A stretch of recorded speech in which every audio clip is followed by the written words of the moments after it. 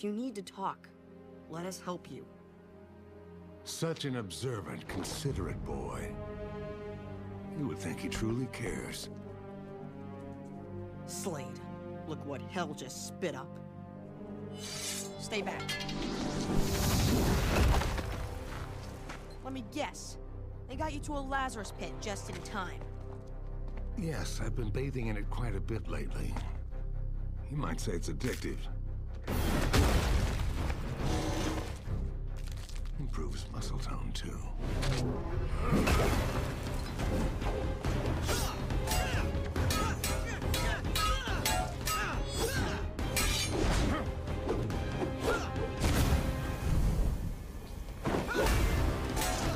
Losing your edge. Your friends have made you soft.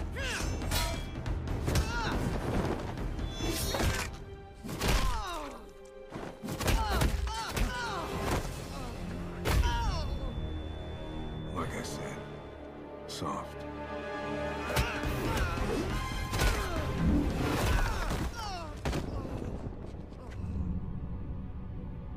Took you long enough.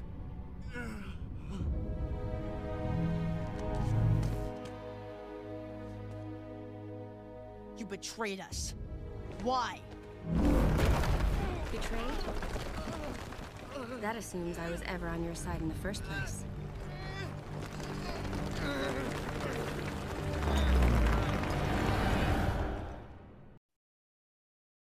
Welcome to the Superhero Cinephiles podcast. I'm your host, Barry Constantine, and welcoming a new guest, and that is Kenesha Liu. Kenesha, how you doing today?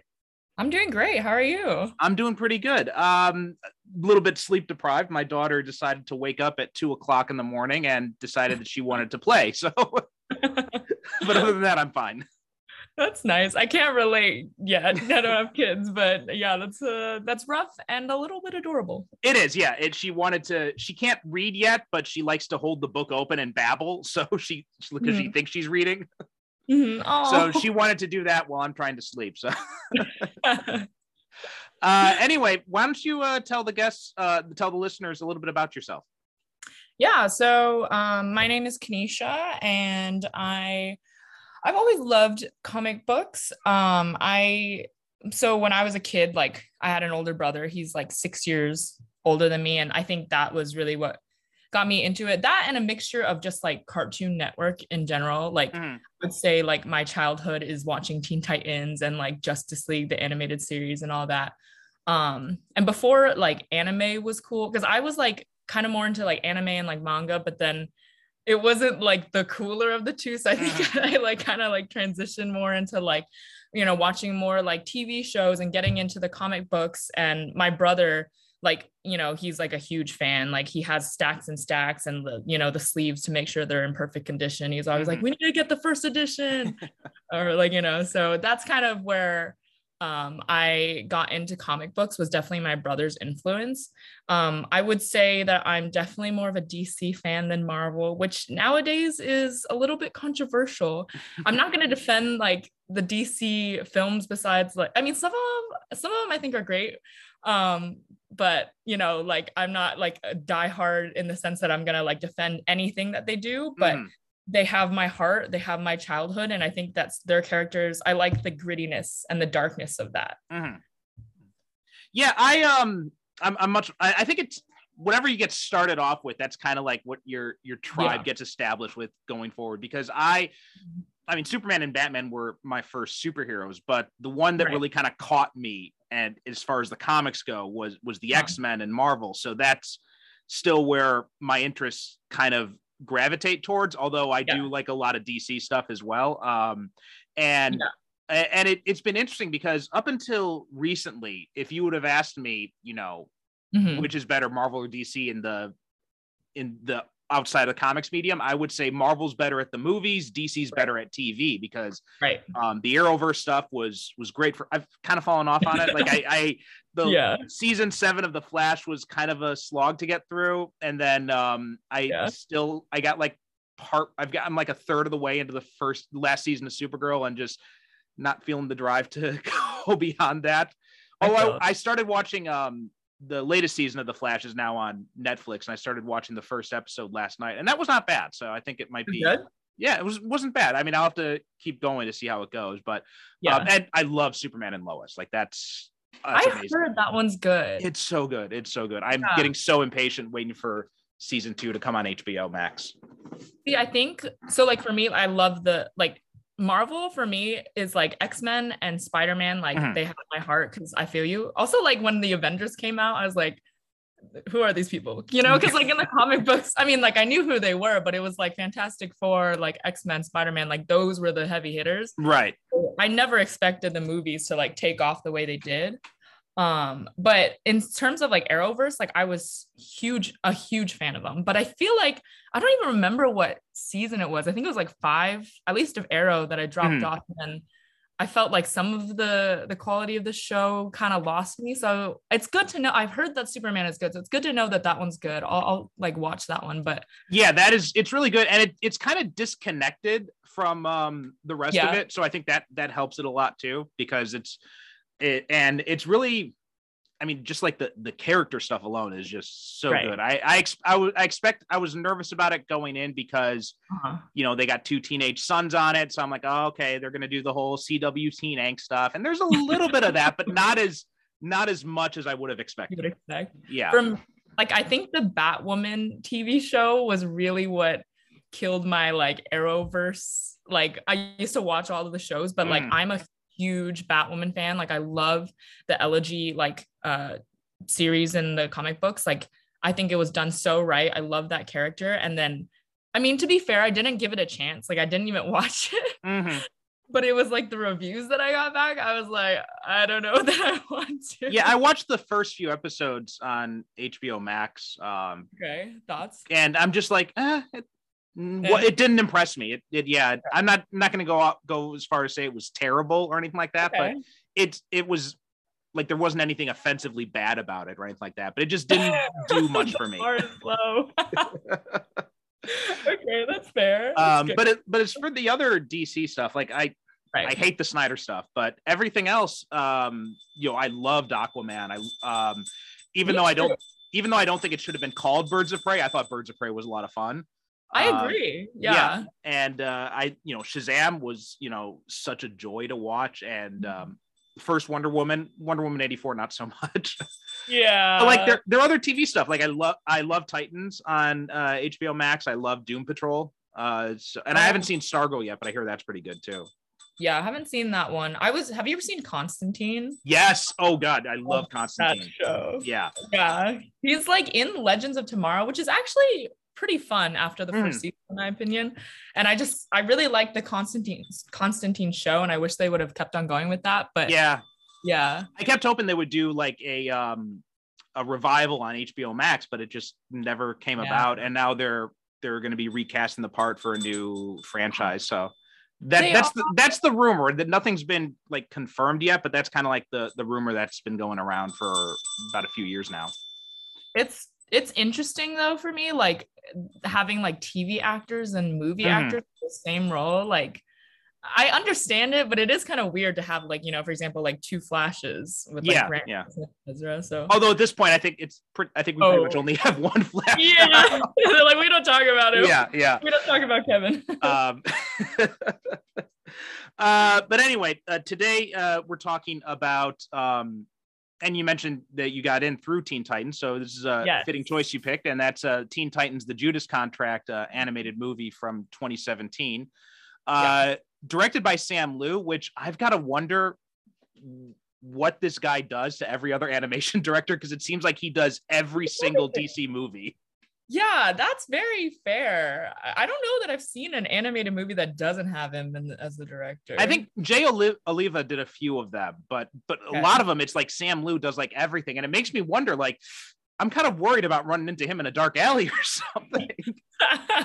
There's like multiple like Sam Liu's. It's like a bunch of people. That'd be funny. But I think, oh, sorry, what were you gonna say? No, I was gonna say because this is, you know, it's an adaptation of probably one of the most famous Teen Titans stories in the comics, and then that was kind of retrofitted to fit into this New 52 style animated universe they were doing for a while. And they'd done this with a few things. They'd done this with Hush. They'd done this with the Death and Return of Superman. The Justice League stuff and all that was based off the New 52 stuff. So the Son of Batman and the Court of Owl stuff, all this kind of stuff, they took these, which was kind of different from what they had been doing, because around the, I want to say early 2000s or so, they were doing like direct adaptations of a lot of these big storylines like Dark Knight Returns, All-Star Superman. And then now they decided we're going to take those storylines and we're still going to do that, but we're going to kind of retrofit it into this shared universe thing, which I think has had mixed results when you look at it overall. Some of them I think have been really good, others, not as great. But one of the things I do miss that they did before this was when they tried to match the art style of the storyline with the animation. So like Dark Knight Returns looks like a Frank Miller comic. All-Star Superman looks like Frank Quitely and all that kind of stuff. But what were some of your thoughts about this rewatching it, or also like, are you very familiar with the original comic story too? I've seen like panels, so I haven't. I think the comics is like from the 80s, right? That story. So it's old, which is nothing wrong with old things, but like I haven't read the thing in completion, but I do know the story. So like you were saying, like they definitely switched up things, like for example, like the team is different. And I actually like some aspects of that. Like I'm not the biggest Blue Beetle fan, but I do love Damian, and I love having him there. And so I think that they did a pretty good job of like keeping the story pretty similar to the source material. But, I think a lot of the source material had like things that were very in continuity at that time. So it wouldn't really make sense for them to bring it into the movie. So I understand why certain things weren't there. Like, for example, like, I think you're right. Like it's hit or miss. Like I was thinking about Deathstroke's like family being very involved in the original comic, and here it's like Jericho is like oddly in it. That was such a weird thing. Yeah. Jericho's this random cult member who gets experimented on. And I'm watching, I'm like, that guy looks like Jericho. And then and then you get a post-credit scene where he opens his eyes and he's got the power signature. I'm like, why did you do that? No, I completely thought the same thing. I was like watching it, I was like, that looks like him. Maybe it's like, like a weird joke that it looks like him, but there's no way it's him. And then I was looking at I looked it up on Wikipedia and they were like, yeah, that's Jericho. I was like, very random. Yeah. And I think the fact that they had to retrofit this into that existing universe kind of hampers it in a lot of ways. Like with the Damian part, I like Damian as a character, but I think in these movies they didn't quite find the right way to capture him, because it's a fine line with that character. It's a very delicate balancing act, because he could very easily come off as just a petulant, annoying brat, which I think he does more often than not in these movies. Oh, really? Yeah. I'm not the biggest fan of. I thought it was okay in Son of Batman, but after all these movies now, after Batman versus Robin and the first Teen Titans movie, and at this point, I'm just kind of like, all right, it's getting a little bit old now. Okay, I think for me, like. I think one of my biggest issues with Deathstroke's like motivations to me were a little strange. Like I didn't like that he was like mad about the League of Assassins. Like I was like, I feel like he's not like, I very much think of him as like a loner character. So I'm like, I don't even know why you care about this. Yeah. But, that was another weird thing they put in Son of Batman, where they made him a member of the League of Assassins, and then trying to work that in here. That motivation definitely it felt really weird. It's just like, you're mad because you're not the heir of the League of Assassins was the one who got picked, which you knew anyway. That felt like it felt really forced to me. Yeah. But I'm glad it wasn't like a huge thing. The reason why I like Damian might be because like in the later movies, like him and Raven, I thought had a fun dynamic, and they end up kind of being a couple, which wouldn't really be my first choice, because usually it's like Beast Boy and Raven. Right. And I also did like the bits and pieces of seeing like Damian hang out with Dick. Like it was very short. I think there was only like maybe 1 or 2 scenes, but like like I feel like Dick Grayson is very much like the heart of the Bat family. I think he's very well rounded. You know, he's not like the best detective, or like he's not like maybe the number one fighter in the family, but I think he is very well rounded and is like the heart. He's like the most human out of all of them. And so I always love seeing his interactions, especially with Damien. So I think that's kind of, I liked it. I don't know if that's an unpopular opinion or anything. No, I don't know. I think that's fine. I thought Dick was really good. I mean, I think Dick is he's him and Wally West are really interesting because they're like the two characters that have the most connections and are probably the most well liked in the DC universe of all the superheroes. Because you've got like, you know, Superman, everybody just kind of like looks up to him. You got Batman, everyone's kind of just a little bit standoffish towards him. But like Dick and Wally, like, everybody loves them. Everybody knows them. They knew them growing up as kids. So even like the adults have this kind of respect for them. The younger heroes, they kind of look up to them too, but they've always been more approachable than like your Supermans or your Batmans. Yeah, for sure. And I liked the way that they depicted his relationship with Starfire. Mm-hmm. Like, I love that they started it off with him meeting her. Like, I feel like she was very much like his like awakening in a sense. And so I like that they started off with that. And they had a very like subtle problem where like, you know, I think she kind of felt like he was like undercutting her like leadership. But I thought that they like managed it really well, and it was like a really good depiction of the relationship. So I was a fan of that. I like that too. It didn't feel, sometimes when you have that kind of situation where, you know, the new leader feels undermined by the old leader, it can sometimes come off as forced. And I thought they did a really good job of striking that balance with it. And it did feel like, you know, Dick wasn't doing it on purpose. He was just kind of like, it was just his presence. And because everybody looks up to him, that he just kind of slipped into that role unconsciously. And I thought, and Corey's reaction to it was a lot of sense. Like, she didn't flip out and, you know, go insane about it, but she's like, you know what, this is kind of bugging me. And I like that it was a pretty mature way of handling that. Yeah. And I thought that they did her characterization right. I think like, you know, she is, so like, you know, I feel like a lot of times in comic books, like a lot of female characters get sexualized. And like, I don't like it with all characters, because I feel like first off, that doesn't even make sense. But with like Corey, I feel like she's kind of like, that's like her thing. Like, she's just like sexy on accident, and she's like an alien, and like it's like hot, but like it's like innocent at the same time. And I thought they did a really good job of like capturing like her maturity and intelligence with her like fun lovingness and like innocence. Like, I thought they did a great job with that. Yeah. And I think and you probably know more than I do, because I'm not as familiar with the Teen Titans in the comics, but as I recall, Tamaran is kind of a much more sexually progressive culture, and, you know, much more sexually liberated. So she doesn't have a lot of the hangups about sexuality that people in a Western society would have. Yeah, I mean, she literally learns languages by like kissing people. Right, so, like, that, you know, sums up her character in a nutshell. The weird thing though about that scene is even though I like that scene when she comes in, it does feel kind of disconnected from the rest of the movie. Like, and I think this is kind of the fault of, I feel like we should have had another movie before this one, before they jumped into the Judas contract, because it feels like there's a lot of stuff in that first scene where, and a lot of stuff with Tara too, which I'm going to talk about later, where it feels like this is stuff that should have been set up in another movie that then leads into the Judas contract. Because as it stands, it just kind of feels like, oh, we have to introduce these characters and get them in so people can understand the story. Yeah, I think I totally get what you're saying. I think one thing was like, for example, they had to like really get the team dynamics like clear. So there was like a lot of dialogue like dedicated to that. But I think because of that, the villains kind of suffer. Like, for example, like Brother Blood is like very much this like mustache twirling like guy. Right.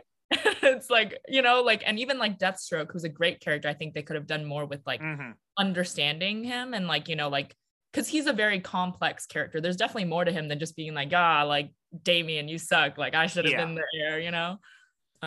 Another thing too is, and this might just be my personal bias because I'm a Tim Drake guy, but I really found myself wishing that it was Tim Drake instead of Damien as Robin, because I think especially with like uncovering Tara's deception and all that kind of stuff, I feel like if you had Tim in that role, it would have made a much more sense, because Tim is more of the detective type. Yeah, he definitely is. I feel like he's not given that much love. No, it's a tragedy. And it feels because they just kind of like skipped over him in a lot of these animated movies where they gave Dick his due as Nightwing. They had Jason as the Red Hood stuff, and they covered that. But Tim seems to get overshadowed so much. Even when he was in like Batman the Animated Series, he was basically Jason Todd, but with Tim Drake's name, as far as like personality and origin and all that. And even I know he's in Young Justice, but he feels like he's such a background player in Young Justice too. I think like it's because his shtick is being the detective, and I guess I don't know, maybe it's like a lot more effort to have like a story that surrounds detective work, and if they did have that, like he'd have to be like the sole player because he's the one who's figuring it out. He's supposedly smarter than Batman or whatever. Like he always says that he's a great detective. So I think that's maybe why he gets undercut. I don't even think that people know that he is supposed to be, like the detective. I think people know like Todd's like angry, and then like Damian's like the kind of like spoiled, brat or whatever. But like I feel like people don't know, who Tim is, and it's partially because he doesn't get enough screen time. Yeah. I mean, I will say his in Titans season 3 of Titans, they brought him in, and oh, did they? Yeah. It was an interesting depiction in there. Like he came from a more working class background, but they definitely got the intelligence and the detective aspect down on that. So I thought that was pretty a pretty good way of doing that. Cool. I will say too that Tara, this is another thing where it feels like Tara's betrayal is. And I know it's a famous story. Most people who are at least a little bit familiar with this story, like even me, I've never read the original Judas Contract story, but I know enough about it to know that Tara is the one who betrays the team. That being said, I feel like if you're gonna do this and you're gonna have the whole betrayal aspect, you should at least work for it. And I feel like it's taken as a given right from the start that obviously she's the one who's gonna betray the team. Right. Because she's got this kind of animosity with everyone. She feels kind of like an outsider from the jump. And so when she does betray everybody, it's like, even if you know nothing about the Teen Titans, I think you would have been like, oh yeah, that makes sense. Yeah, I think, well, first off, I have to give kudos to Christina Ricci, which I didn't even know was the person who voiced her. I thought she did a really good job voicing her. So shout out Christina Ricci.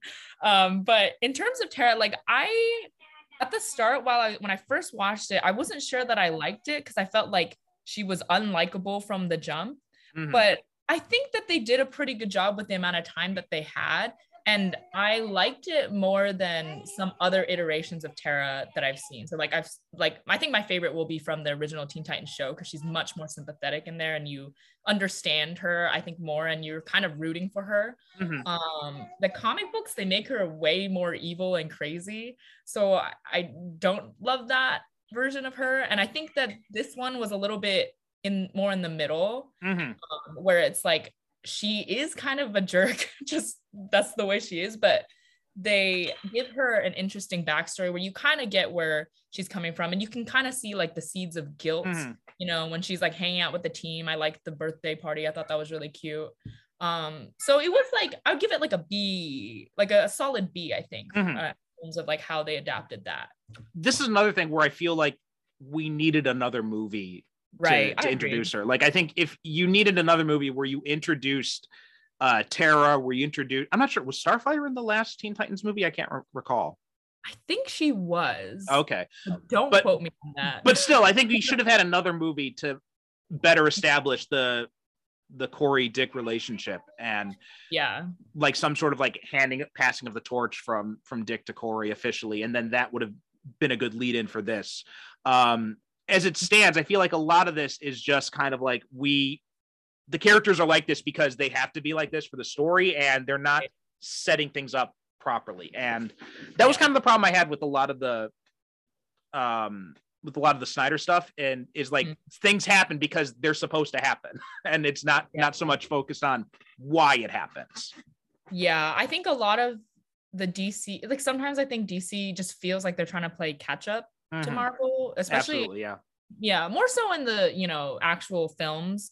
But I think like this would be a great like TV show. I think if they establish the Judas Contract as like a show, I think that would work really, really well because you like understand, you know, the dynamics way better and like you feel for each character.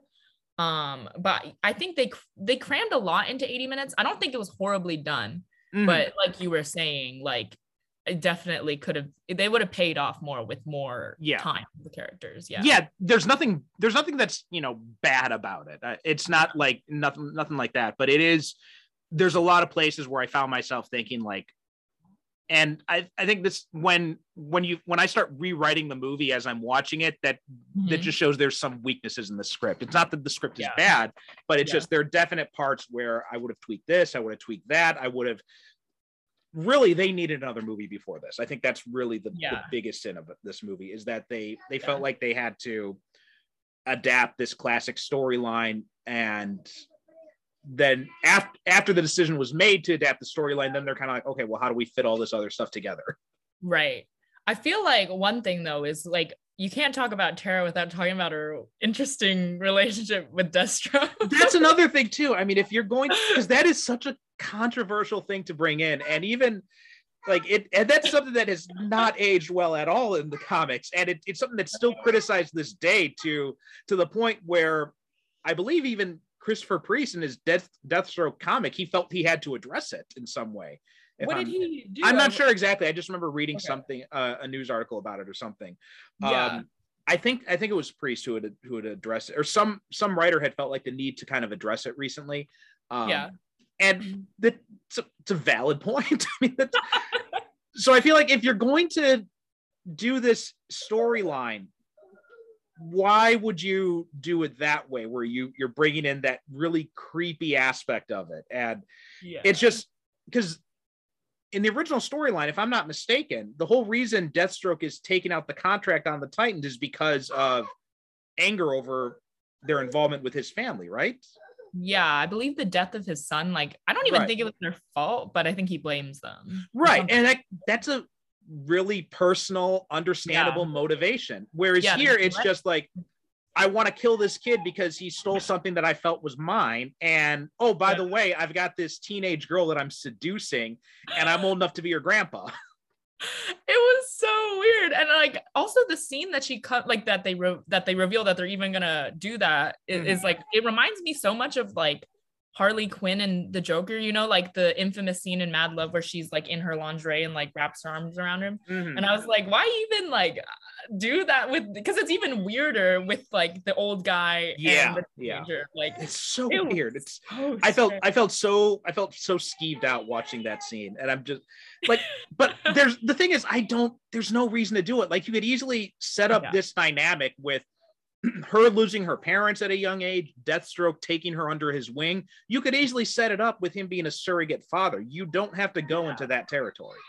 Yeah. And I don't know. I kind of feel like sometimes some of the animated films in the DC realm have made interesting choices, like The Killing Joke. I hate Batman and Barbara Gordon. Like I hate it so much. I mean, I don't know. Bruce Timm seems to have some sort of hang up with the idea of Batman and Batgirl, and I don't know what it is, but he's had this ever since he did Batman Beyond, and just like, he's got to see a therapist about it or something, because this just it's weird. It's really weird.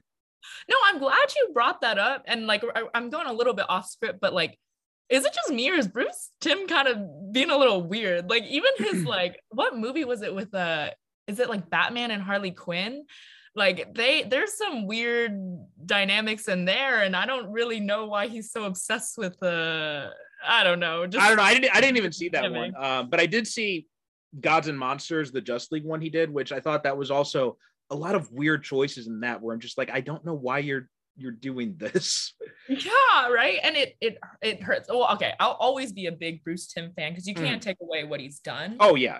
Like amazing animated shows, but his recent choices, like I'm not gonna lie, like I don't know that I can stand by them because I think he's kind of exposing himself. Like, I mean, you know what? You stay in the like, and you know, his art is still amazing. Like his art influences my art a lot, and just cool. and that yeah. So like I love his style, but like he should stay out of the writing realm of it and just work on the visual side. Yeah, and that's actually one thing I was thinking was like the art. I kind of miss the simple like Bruce Timm art style. And I don't know that I loved the animation style that they went with, like kind of what you were talking about like how I like that the other movies were also like the comic books. And I think, I don't know, I don't really know what they're going for here, where it's like semi-realistic, but like, we had covered Justice League War a few episodes back. Did you like that movie? It was okay, but it's also kind of the same issue I had where and I think a big part of it is because they decided they're going to do this adaptation of the New 52. So they felt like they kind of wanted to go with this kind of animated version of Jim Lee's designs type of thing. But the problem is Jim Lee's art style doesn't really lend itself very well to that kind of animation, just because it's so hyper detailed and rendered, and it's really hard to translate that into animation. Jim Lee's the one who makes all the guys really muscly and all the girls like really like tiny waist, right? Yeah. He's definitely one of those. Yeah. Yeah, that is an interesting choice. I don't know if I'm the biggest fan of Jim Lee's art in general, because I kind of sometimes feel like a lot of his characters look kind of similar to me. It's a fair critique. Like he was the big artist when I got into comics, so I've always got a soft spot for his art. That's but fair. There are definite legitimate criticisms of his art, and especially his costume designing, like all the New 52 costumes with like all the added unnecessary seams and all that kind of stuff. That's all Jim Lee stuff. Yeah. So I think the animation, it's not the worst, but we've seen DC do better. Right. So, well, I think even like if you look at Young Justice, I think is this nice it's this nice kind of blend where it's not as simplified as the Bruce Timm classic style, but it's not as like hyper detailed. It's got this nice little middle ground where it's still very clean, it's very smooth, and it looks really well, but it gives you enough definition to differentiate between the characters. Because with Timm's style, as great as it is, the characters are all basically the same. Like if you swapped, like the hair colors. If you swap the hair colors, or if you put like Wonder Woman's outfit on, say, Black Canary's body, I don't think you would be able to tell the difference. Yeah, that's very, very fair. I think Young Justice does a lot of things right, just in general. I'm a huge fan of that show. They did have I don't know I haven't seen the newest season, but they also did have Tara on their show. Did you get that far? Did you? I just finished the Outsiders season. So that was season 3, and I've started watching a little bit of season 4. And I believe she's in that. Oh, wait, so you haven't finished it? No, I haven't finished season 4 yet. I've only just started. Okay. Yeah. Oh, I was gonna talk about it earlier when I was talking about Tara, so I'm so glad I didn't spoil it. Okay. But yeah, no, I think that like Young Justice is one of the examples of like how DC gets animation right. I think they still have it in them, but like, yeah, this movie had its ups and downs, I guess. Like, what would you give it out of 10? Maybe a 7, okay. 6 or 7, something like that. Yeah. Because it wasn't, like I said, it's not terrible, but there's so many ways that I think it could have been better. Although going with and also this is kind of another one of the disappointments of doing this intro scene, because you've got Wally, you've got Roy in there, and I kind of found myself thinking like, I kind of want to see more of adult Wally and adult Roy too, to see what's going on with them and how their interactions have changed, because those are all 2 other characters that haven't really appeared much in a lot of other media as well. Well, Roy, he got a big showing on Arrow, I guess, but outside of Young Justice, it feels like a lot of places they don't really focus too much on them. That's very fair. I like that I think they actually use the same voice actors as from Young Justice, which, well, it was kind of confusing because the Roy on Young Justice is way angrier than the one that was right in Titans Judas Contract. But I like that I always love hearing the familiar voice. But I do think that is fair, and I think that's why, like you're saying, like a movie or a TV show would benefit the Teen Titans Judas Contract story a lot more, because you could even show like the old teams if you wanted to do different iterations of teams and like kind of establish what it is to be a Teen Titan. And like I think there's a lot more that you could say, especially around like Dick Grayson. Like I feel like Teen Titans, one of the legacies of that team is like, he's kind of growing up. Like that's kind of where he transitions from being like, Robin to being Nightwing and really making it on his own. And I think that you can really credit Teen Titans to like showing his like adulthood. You see him with his like with Starfire, which, I myself credit as like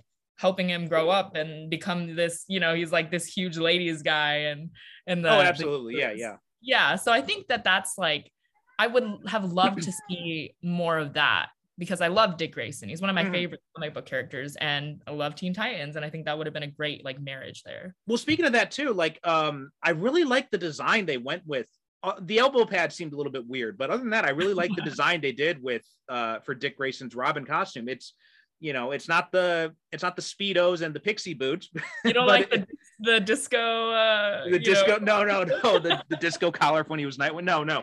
But it's a nice simplified design, right? It's modernized, but it still differentiates him from other Robins, right? It's still like a bright yellow cape and all that. Whereas, it shows the contrast between him and Damian much better, because Damian's got like almost no yellow in his costume, or it's very muted when he does. So I thought they did a really nice approach with that costume design. I thought most of the costumes are actually pretty good. The one thing though that I remember thinking was weird was that Tara like shaves her head on the sides and like becomes like fully goth when she becomes evil, which I thought was way too on the nose. I was like, what? It's just comical. Well, I also think it's, and I'm not sure, I can't remember from the comics if this is from based on the comic design, but it's also a weird little costume design where she's got a shirt with long sleeves and then she's wearing like these hot pants. yeah, I'm pretty sure that is pretty much taken exactly from like the 80s costume. Okay, like that's another thing where you changed up Robin's costume. You could give Tara some pants, I think. Yeah, that would be a good addition. I'd be fine with that. But I don't really understand like the black lipstick and the emo look though when she turned evil. Like I like literally paused for a second. I was like, did they really decide to give her like piercings and stuff? Like it just seems so unnecessary. And I liked Starfire's design too. I thought that was a nice little update of the classic costume. And even though it's such a weird, I think it's such a weird design choice to have a flying character with like I know it's not technically a mini skirt, but it just feels like such a weird choice when you give a flying character a skirt. And I think it's kind of weird with the like little boob window, like Power Girl, infamously has that, and it doesn't really make sense. But like I said, like it's Starfire, so I'll let it pass. Yeah, I mean, it suits her character, I think, is more than anything else. Yes, it's just like logistically, it's like that's a very interesting choice. Right. Blue Beetle, again, that's another thing where you've got this whole subplot involving his family, and I think this is another thing where we need to have another movie. I can't remember if there was a lot of this in the other Teen Titans movie that came before this. So it's been a while since I've seen that, but it feels like there's so much stuff in there that we're not really tapping into. And we're just and also I think it's also hampered by the fact that we're trying to squeeze all this into like 80 minutes of time. And I think that would have been a case where you could have cut some stuff. I mean, I think you could probably cut Blue Beetle completely for this movie, because I don't think he really adds much to it. I will say I do like the whole scene where he goes and helps at I think it was like a soup kitchen. Yeah. And, I thought it was kind of weird that they had to have like it was like, I thought it was sweet that he was working at the soup kitchen, but then they also added in the aspect that there was some girl that he liked, which I guess there was like the comical payoff where he's like explaining, like girls to his like scarab. So maybe that's why they put it in, but like I think it was a like extra too much, and also it kind of took away from like it being like, oh, it's sweet, like superheroes on their downtime also help. So it was interesting. And also I don't like the New 52 costume for Nightwing, the red in it. I like the blue is just so classic. I don't know why you would go with the red design. I think it like also like I like that Nightwing's costume with like the blue and the black is like, you can see that, you know, Batman's influence is kind of there, but he also is kind of doing his own thing with the blue and the black. And it kind of looks like, you know, he has like the history doing like aerobic. Yeah. Yeah. Like, and at the circus. So it makes sense. Like, it kind of looks like a costume that would almost be from there. So I like it, but you can also see like the Batman aspects. So I love the blue and the black. That is just so classic. Yeah. Yeah, I don't like what they did here with I don't like the red. Ever since they did that in the New 52, I was so disappointed. And when they finally brought back the blue, I was so happy. Really? Yeah. But also it's a nice, because I think it was one of Nightwing's creators said that, and when he transitioned to the Nightwing name, that the name is actually a reference to the two biggest influences in his superhero life, and that's Batman and Superman. So you've got Batman with Night and Superman with Wing. And so like having the blue in there also helps to serve that, because it helps to connect him to Superman as well. Oh, I didn't think of that. I do like that. I didn't even think of that. I kind of forget the Nightwing. Like, I didn't until you brought it up. I was like, oh yeah, it is from Superman, which is like something that you do tend to forget. So it is, I love like little homages there. So that is a very good point. Well, yeah, the name itself, like Nightwing was in, that was the identity way back in the Silver Age. That was whenever Superman would go into the bottle city of Kandor with Jimmy Olsen, they had superhero identities that they'd adopt, and he'd be Nightwing, and Jimmy Olsen would be Flamebird or something like that. And then those later became Nightwing became Dick's identity, and then Flamebird became Betty Kane's identity in the 90s series. Yeah. I kind of tend to forget that. But that is a good call out. And I think that like you kind of forget that sometimes I kind of forget that they all exist in the same thing. Not so much Batman and Superman, I guess, but like it is fun seeing all of I think that's why team, you know, movies are so fun, is like you get to see all these characters interact. But it is hard to do because you don't really always know who to bring in and who to take out. Right. That is sometimes where well, I mean, I think that you even see that with that opening scene, because I think they're like, okay, we want to have all these, we want to show this classic team of Titans, and we get these interesting little interactions. Like we see Bumblebee there, but we get like nothing about her at all.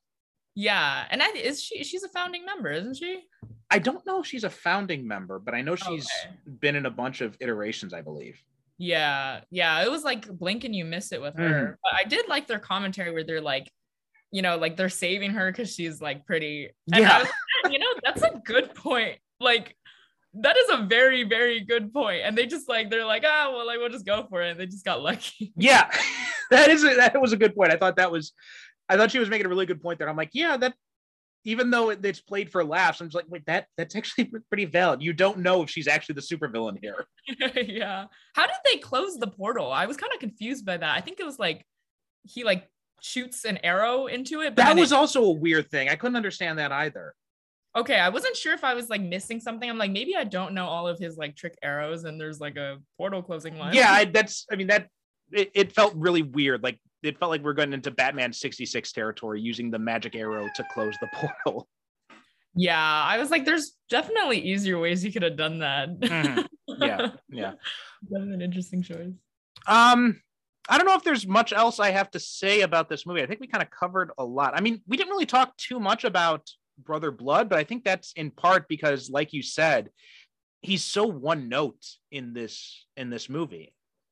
Yeah, I think that like I don't really know why they went that route. I guess they just wanted a villain to like a big bad to have to fight at the end. But like I did kind of how did you feel about the reporter thing where he like just kills him? I thought that was a little bit weird, but I don't know. It's just another one of those things where it feels like that it felt like they're trying too hard to make sure you know that this is the bad guy. Yeah. And I feel like, you know, we already kind of get it, but like the whole Brother Blood thing, I found myself kind of drifting during that and just kind of like, you know, gravitating towards my phone whenever he was on screen. Like there was nothing about that story that really kind of connected it with me. And so, yeah, it didn't grab me at all. And I'm not sure if that's part of the original story or not, but it didn't do much for me. I know that Deathstroke is working for somebody else. I don't remember if it is Brother Blood actually, but yeah, no, I totally agree with you. I thought that it was like interesting though, like that the fight was like very much like you could tell where it was going, where it was like you know, he's like fully got the jump on them, like he's definitely gonna win, and then all of a sudden for some reason they like rally and then nothing's changed, but they just start beating him, and I'm like very very convenient to just like suddenly, you know, have like a boost of energy, I guess. Yeah. I think overall the fights were pretty good though, like I will say. I like the Deathstroke and Nightwing fight. I thought that was pretty well done. I think sometimes like Nightwing doesn't get the respect that he deserves, and sometimes he loses fights a lot, and I'm like, no, like he's like supposed to be a great fighter, so I love that he was able to go toe to toe, you know, with like one of the best assassins who is like very strong and, you know, superhuman speed or whatever. So that was absolutely great. Yeah, I love that too. Anytime Nightwing gets his due, and I think this movie did do they did a really good job handling his character, and I found myself anytime he was on screen, especially the scenes with him and Corey, like I was just completely in for all that stuff. And even though I don't really like this depiction of Damian, like you said, the scenes with him and Dick were very well done, and it made me wish that we would have had like, because a lot of that relationship comes out of the fact that, you know, when Damian first became Robin, Bruce was dead and Dick was Batman, and that's how they developed their relationship. And I feel like that was touched on a little bit, kind of in Bad Blood, but it didn't feel like it really got its due. Like we never really got a truly proper Batman and Robin movie based off like the Morrison one, I think. Yeah, I haven't seen that one, so I'm not sure that I know like how well you're saying that they didn't cover it. It was because there was the Batman Bad Blood movie, I think, when they had Dick take up the Batman mantle, but it was more it was like dividing its focus between Dick and Batwoman. Oh, interesting. Yeah, so they didn't really, I didn't feel like they had ever really given the Dick Damian relationship the due it's deserved, because I'm not sure if you ever read the Morrison Batman and Robin comic book. Yeah, where, you know, Batman quote unquote dies and then he has to take over, and then right and back in time or whatever. Yeah, and then but when Dick Grayson takes over as Batman. Yeah. I think that like I feel like some things, like I don't know if the DC people know what hits home, but I think that is a relationship that, you know, fans really resonate with. And I think that I don't know that they know that. I mean, a lot of times, a lot of the choices they've made with a lot of these things just make me kind of scratch my head. And some things, like, you know, I keep thinking, like, I would love to see, if you're going to adapt some of these classic stories, you know, why not adapt something like Crisis on Infinite Earths and do an animated version of that, or like Kingdom Come or something like that. And then they're like, here's, you know, Justice League versus the Fatal Five. I'm like, who wanted that? There's like a Batman with like the Teenage Mutant Ninja Turtle. That one's actually a lot of fun.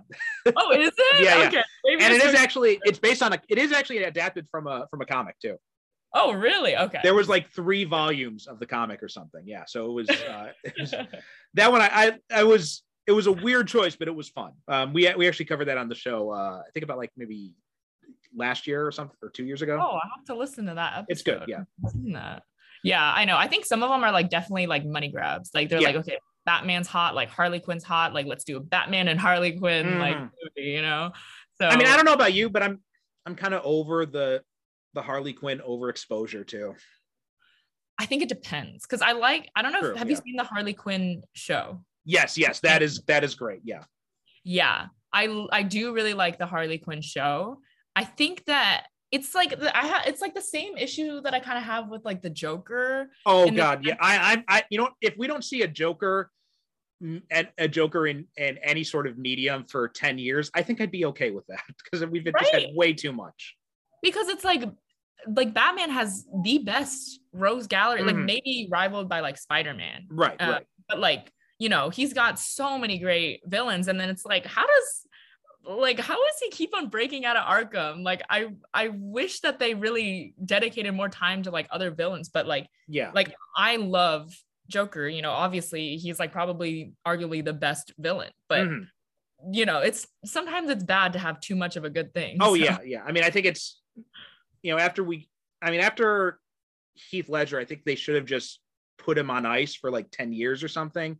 Yeah. But instead we had to go with Jared Leto, and then and then we had to get like Joaquin Phoenix. I was okay with, because I'm just like, he's not really the Joker, so it's it's a Joker type of thing is what I was looking at with that. But then we had Barry Koenig in that scene in the Batman, which was a fun scene, but I'm still just like, do we really need this? Yeah, I like that you like took a deep sigh before saying the name Jared Leto.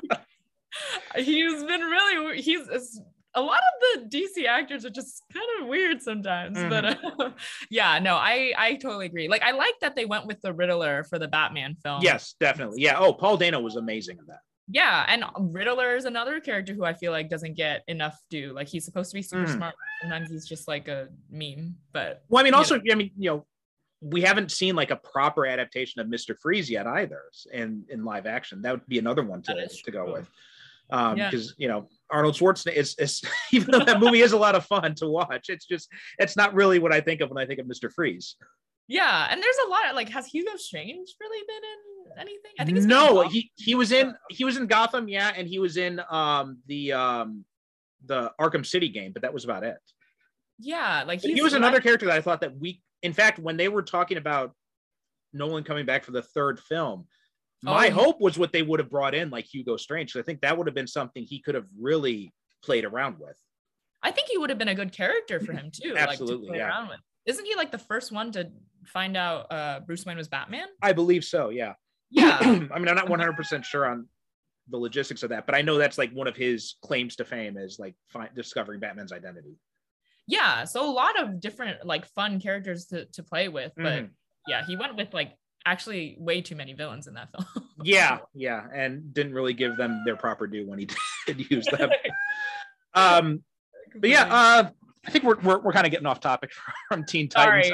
No, that's okay. It happens all the time on here. But one of the things I wanted to close up with is because now this kind of shared universe thing has been kind of closed up because it ended with the Apocalypse War, and that kind of closed the book on this universe. And I know they had the Justice Society with the Flash movie that came out, and also they had the was it the Long Halloween movie with Jensen Ackles as Batman. So it seems like and that one ended with like the Justice League coming to his front door. So it feels like they're setting up kind of a new universe with that. So what would you like to see with the Teen Titans in this kind of new animated universe they're setting up?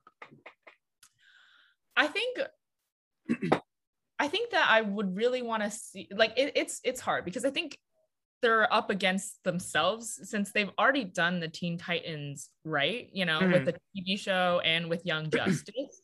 So I think like hitting on the aspects that they haven't really touched on before, like for example, like the whole Dick Grayson, like finding his own in that show. Like, they don't really touch on it too much. There's a jump skip in Young Justice. In Teen Titans, he's like barely acknowledged as, like, they kind of acknowledge Batman, but not too much. Right. I think that would be something that I would really love to see. And like, I think the biggest thing is I doubt that they'll do this because there's so many fun characters, but I want them to stick to one team and really get to know that team. Like the same, stories have been played before. Like, I've seen Trigon like a million times, but there's really, like, cool things that you get to see. So hopefully a little bit more consistency, and I want them to take their time, but I don't know. I'm not sure if I feel too optimistic with them doing that. Well, I mean, one of the things that was teased at the end, which I thought would be interesting to explore is, and I didn't really realize this until we got to that ending, and now that we're talking about it, as Donna Troy appears at the end as the new character, but she hasn't gotten a whole lot of play. Like in the live action Titan, she's pretty prominent cast member, but doesn't she like die? I saw the first season, and then the second one I like didn't really. It's a little bit more complicated than that. Okay, because I saw the scene and I was like, this is supposed to be like, Wonder Woman's like sidekick. So she's not a little bit of spoilers here, but she's not technically dead. So like there's a whole thing about it. Yeah. Okay. I'm behind then. Yeah. It's a whole thing. But something else I think I would love to see is and this is something that doesn't get explored a lot, I feel, is just the Young Justice team that started that name, the team from the 90s when you had like Tim Drake and Superboy and Impulse, and you had Arrowette and the Cassie Sandsmark, Wonder Girl and Secret. And I'd like to see a little bit more of that stuff and some of those characters. Oh, that is a team that does not get very much love. Right. Yeah, I mean, we've seen Superboy, like Superboy's been great in Young Justice, but and in Titans too, to a lesser extent, he was pretty good in that. But I found myself wishing that we could have seen, but they're taking away some of the essential ingredients, which are his relationships with Impulse and Tim Drake, and I feel like that's something that we haven't seen explored. Yeah, I think like one like quip that I have with like Young Justice and Justice League, which is like the TV shows, I mean, like it's like you have like the season where you get to spend the time with the team and it's so good, and then the next season they decide to do all of the characters, like Justice League Unlimited is like everybody, and they did it really well. Like I loved getting to meet, like Question is my favorite aspect of that show, but like I wish they would like I was saying, like slow down. yeah that was one of my biggest complaints about season 2 of Young Justice was they introduce all these second generation sidekick characters, but we never get to spend much time with any of them. Yeah, I completely agree with that. And like they have a gold mine of characters, so I don't envy their position. I'm sure the execs have a hard time figuring out who to choose, but I think we're kind of on the same track where it's like, if you can probably choose there's a million combinations and they're probably all the right answer. So I think part of the problem is just kind of the ages of the people who are creating this stuff and the target demographic and their ages now, because there's this kind of push and pull between the people who are running the show. They grew up during like the Silver and Bronze Age, so they want to bring in the Teen Titans they knew. Whereas but there's also this pull from what's currently happening in the comics to make it relevant to that. So they want to bring in, and then you've got this middle generation that kind of gets lost. And I think that happens a lot with a lot of these 90s young heroes. Like this even happens in with the X-Men stuff. Like they kind of skip over a lot of the Generation X stuff. They kind of skip over the New Warrior stuff. And I think that's kind of a similar thing you see happening with DC, where you've got, Barry Allen and Hal Jordan as Flash and Green Lantern, and you kind of forget about Wally West and Kyle Rayner and all that kind of stuff too. Yeah, that's very fair. And I think another thing is like they'll like choose like the main heroes and then they'll realize like, oh wait, we have to bring in diversity, whether that's like LGBT or like like different like races. Right. And it's like I watched the I'm thinking Stranger Things as I just saw that, but Doctor Strange movie. And then like, this is a small spoiler, but like her moms are like gay, but it's like so random. I'm like, it's like, I don't know. Like, so I think that's another thing too, where they'll decide to bring in I think that's like why they push certain characters like Blue Beetle, because they're saying like, oh, like we do have diversity. But it's just, it feels like a money grab there. It feels a little bit too much like they're trying to tell me this character is a thing. Like I feel that a lot with Blue Beetle, and in Young Justice, in Smallville even, and in this, and I'm just like, they're making me not really care about Blue Beetle by keep trying to tell me, you like Blue Beetle, don't you? Here he is. He's here. You like him. Yeah, and I think that like I was thinking that was why they pushed him so much. And I think that if they're going to do Blue Beetle, they should really like dedicate more time by like, having less characters so that he can really get his time in the sun, I guess. Right. I also kind of feel like because they've got Cyborg in the Justice League in this universe, that Blue Beetle almost kind of acts like a Cyborg stand-in a lot of the times. Interesting. Like in terms of like what he can do, his powers and all that kind of stuff. It feels like they're just kind of like leaning on to the kind of things you would have seen Cyborg do with like the cybernetic weaponry and all that. You have Blue Beetle doing that instead now. Yeah. And it is also kind of like weird now because some of the sidekicks are like superheroes now. So like that kind of does mess with, some of the continuity from the source material they're taking from. So, well, also, I mean, I think also seeing just like maybe some Nightwing solo projects even would be interesting. I know they haven't done that. No, they haven't. I mean, there's apparently a Nightwing movie in development, but it's been in development for like, 5 years or something. So who knows? Yeah, they haven't done Batgirl, or they haven't done a lot of. Well, Batgirl's coming. That's coming on HBO Max, I think, either this year or next year. Oh, is it? Yeah. Oh, they've released a still, or they've released some images from it already. Hey guys, Perry here. I just wanted to quickly jump in and let you know that obviously this was recorded before all the stuff with David Zaslav taking control of Discovery and Warner Brothers Discovery, and basically deciding to trash Batgirl for a tax break, essentially. So this episode was actually recorded at the beginning of July, but I've had so many that have been backlogged that it just took a while for it to get out. So the conversation you're about to hear about Batgirl is obviously several months out of date, but I decided to leave it in anyway because I think it goes to show just how much enthusiasm people had for this project and how much of a bummer it is what Zaslav did. Okay, so that's it. And back to the interview. And Michael Keaton's coming back as Batman in that. Wow, I've been so behind. I think I just get hit with so many things. The thing that I was looking at was the new Sandman show. I don't think I've been I haven't watched. That's not out yet, is it? It's coming out next month, I think. Okay, yeah. No, it's but I've just been looking at all the stills. I'm like, oh, this looks cool. But yeah, it's Leslie Grace is playing Batgirl in it. Looks like cool. J.K. Simmons is back as Commissioner Gordon too. So and Brendan Fraser as Firefly. Oh, fan favorite. And also, obviously, like I said, Michael Keaton is coming back as Batman too. So that's supposed to be coming out. This year it's supposed to be coming out. It says scheduled to be released in sometime in 2022. Wow, I'm excited for that. I also wish that they had. This is way in the future, but like I'm a huge Cassandra Cain fan. Oh God, I don't even get me started on what they did with her in Birds of Prey. But oh my gosh, no, I forgot about that. They could have named her anything. I know. Named her anything. I forgot they did that. That was actually a crime. Oh my way God. Back in I think episode, one of the early episodes we did, episode 18 or 19 or something.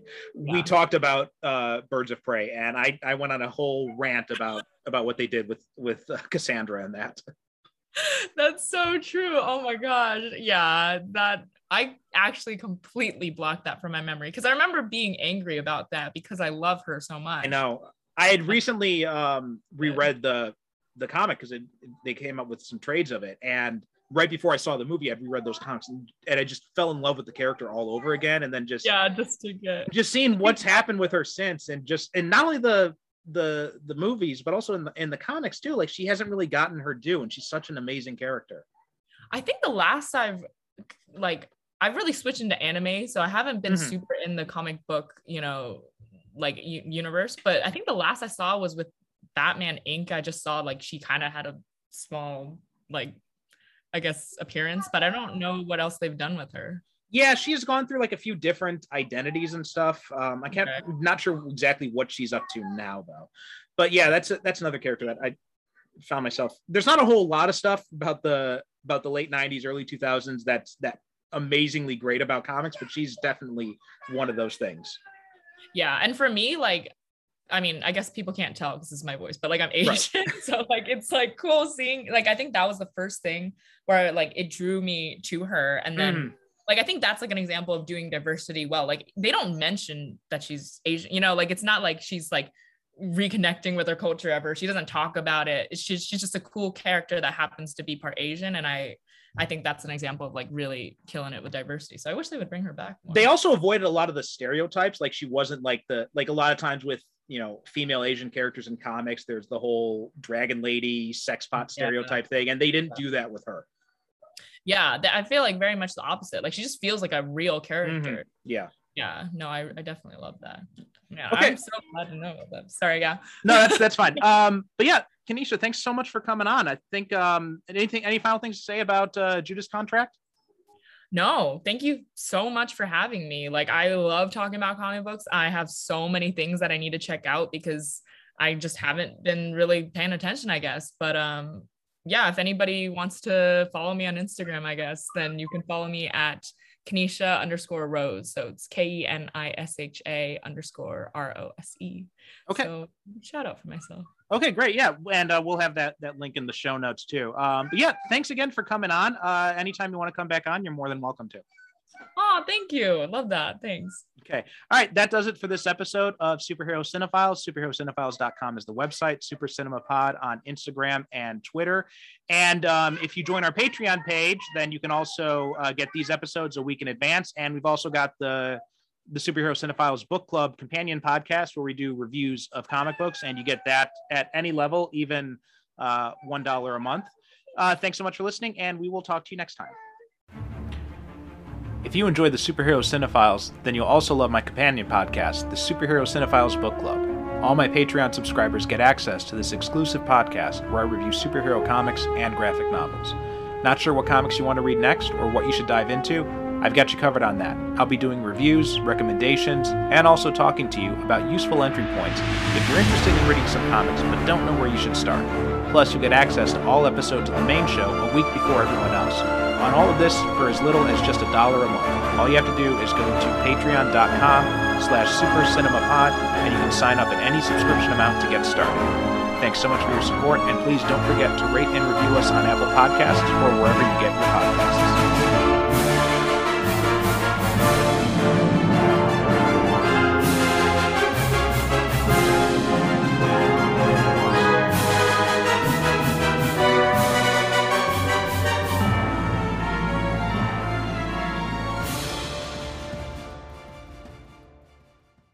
Thank you for listening. And as always, good night, good evening.